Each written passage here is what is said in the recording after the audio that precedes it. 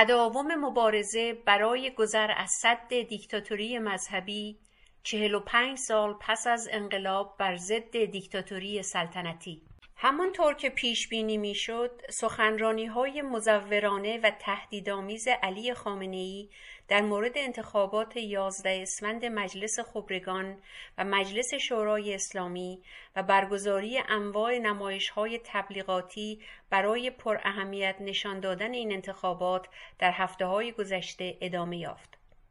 هدف همه اینها اثرگذاری بر افکار عمومی و جلب آنها به شرکت در انتخابات است، گرچه شواهد حاکی از آن است که این تلاش کاملاً بی‌نتیجه مانده است.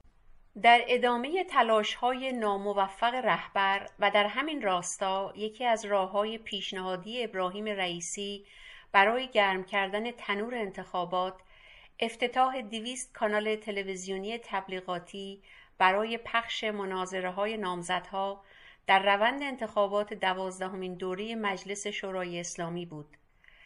ادعای مضحک او این بود که این افتخار را داریم که در دنیا اعلام کنیم نام مردم، سخن از مردم، رأی و مشارکت مردم در این کشور جدی است. ما هیچ بخشی نداریم که اتصال به رأی مردم نداشته باشد. همه اینها در حالی است که بخش بزرگی از جامعه به انتخابات نمایشی این دو مجلس بی‌اعتناست، زیرا کل رژیم مذهبی ولایی در نظر بیشتر مردم بی‌اعتبار شده است.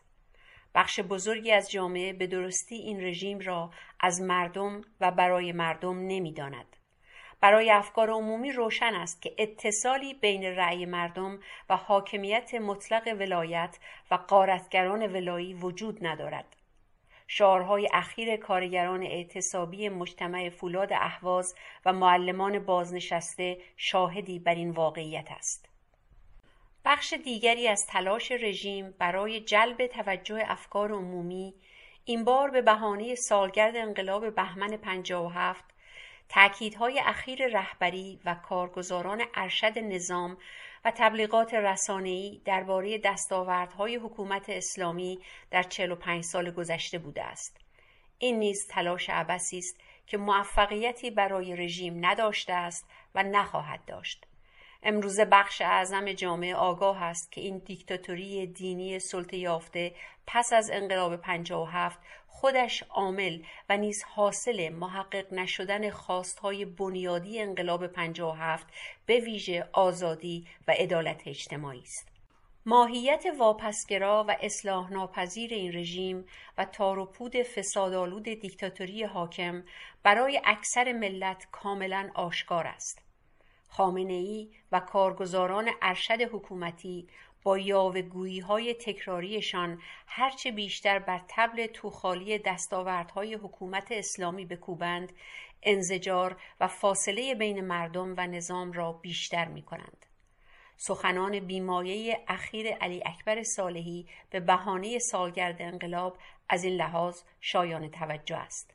او نیز اکنون برای پر کردن دره عمیق و گسترده بین مردم و رژیم به کمک رهبرش شتافته است. صالحی یکی از کارگزاران ارشد مطیع ولی فقیه است که زمانی وزیر امور خارجه دولت احمدی نژاد و فرستاده خامنه‌ای به جلسات محرمانه در کشور عمان برای طراحی و اجرای نرمش قهرمانانه و رسیدن به توافق برجام در مذاکره با نمایندگان آمریکا بود.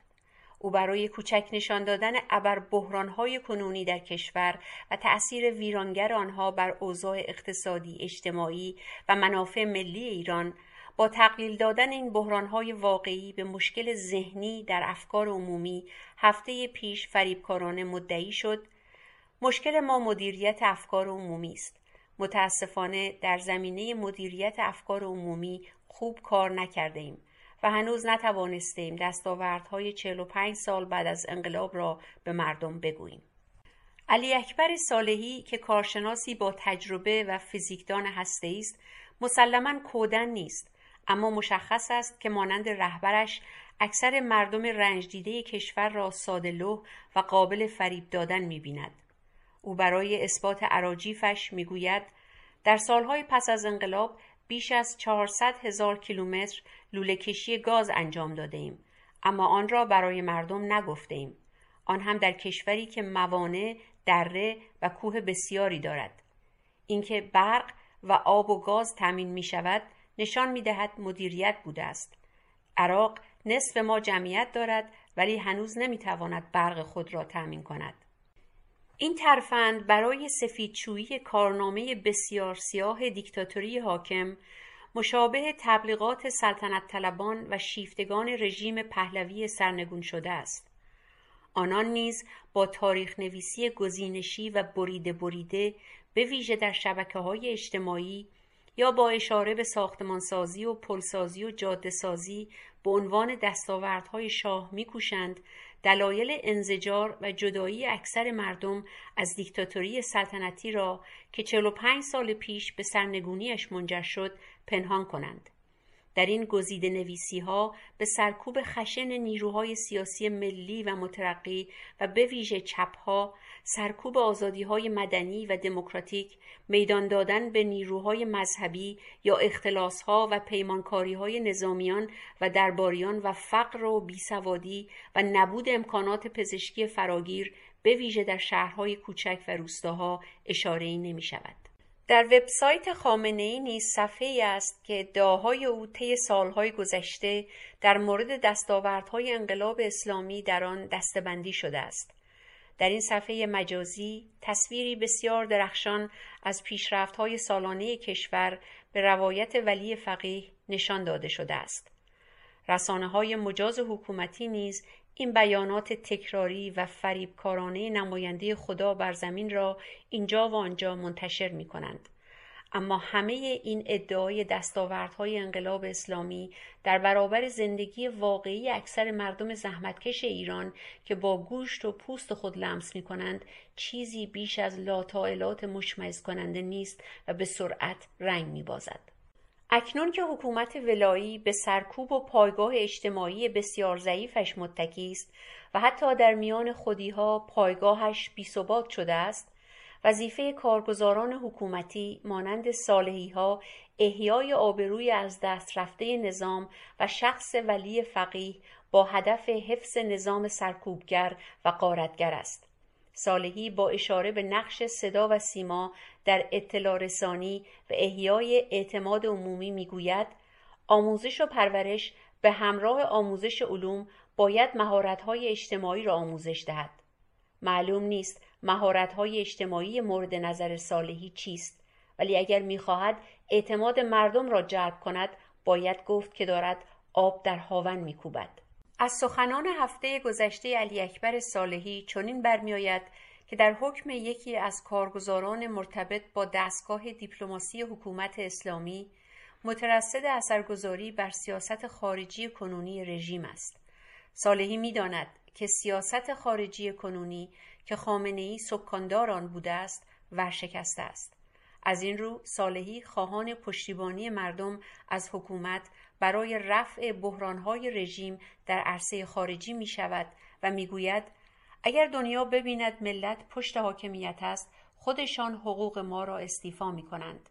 هنگام مذاکرات هسته‌ای خبرنگاران کشورهای عربی به من می گفتند ما از اینکه شما در برابر ابرقدرت‌ها ایستاده اید و با قدرت حرف می‌زنید لذت می‌بریم چون حمایت مردم را پشت سر داشتیم. این سخنان یادآور گزافه‌گویی‌های همیشگی پهلوی دوم است که دست آخر در برابر موج تظاهرات انقلابی در آبان 57 مجبور شد در نطقی تلویزیونی سراپا التماس و درخواست به مردم بگوید پیام انقلاب شما را شنیدم و چندی نگذشت که 25 سال بعد از مرداد 1332 یک بار دیگر فرار را برقرار ترجیح داد.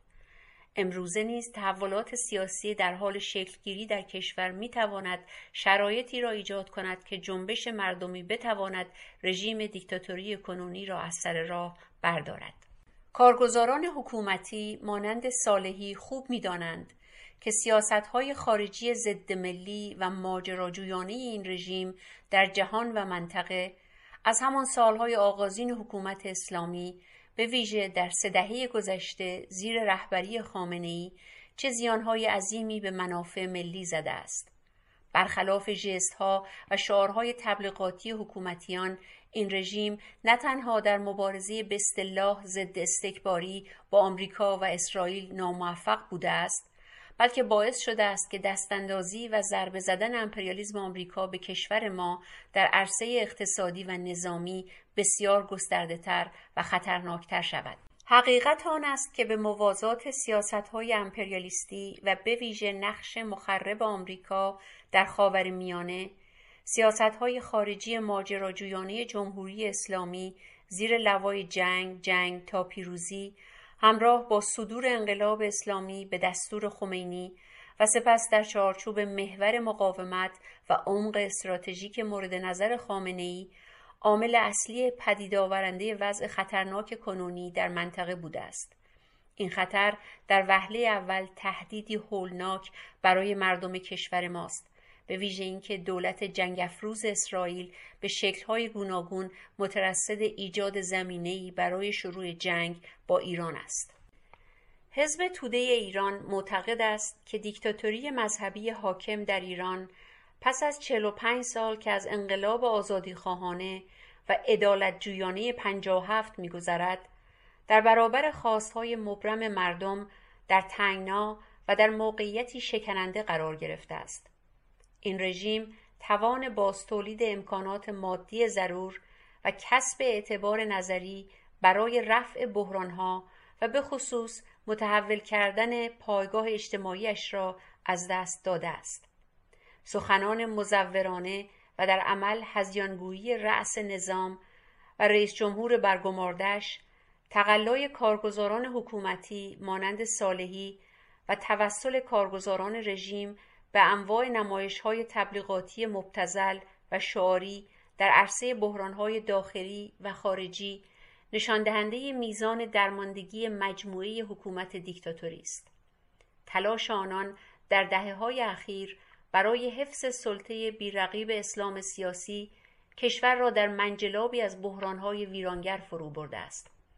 امروزه بخش اعظم جامعه نیز به این واقعیت انکار نشدنی پی برده است و خواهان عبور از سد این دیکتاتوری است که اصلی ترین سد در راه ایجاد تغییرات بنیادی و دموکراتیک است.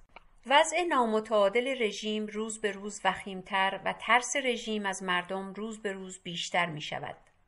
پافشاری بر اجرای برنامه‌های نولیبرالی به دستور خامنه‌ای، از جمله بازگذاشتن دست سرمایه‌های غارتگر و ایجاد بازار بی‌نظارت و خصوصی سازی‌ها و سرکوب تشکل‌های صنفی و مدنی، رودررویی زحمتکشان با رژیم را شدیدتر کرده است.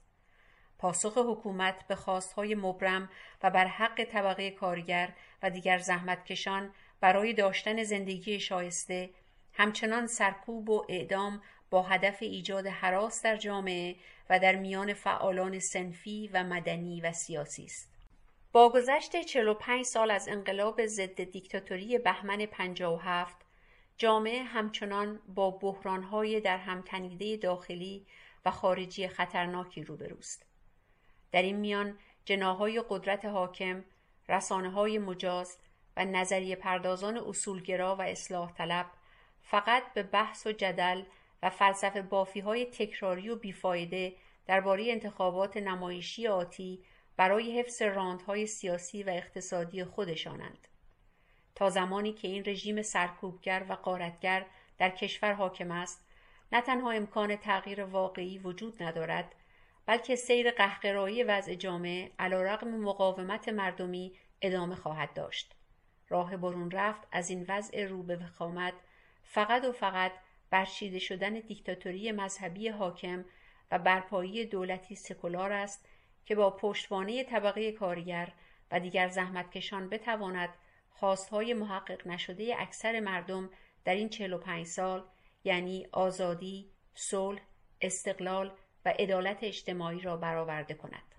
تجربه بیش از 100 سال تلاش نشان می‌دهد که نخستین گام در این راه عبور کامل از سد دیکتاتوری اقلیت بر اکثریت و ایجاد شرایط برای پایه‌گذاری جمهوری ملی و دموکراتیک با مشارکت سیاسی گسترده مردم و نمایندگان سیاسی آنهاست.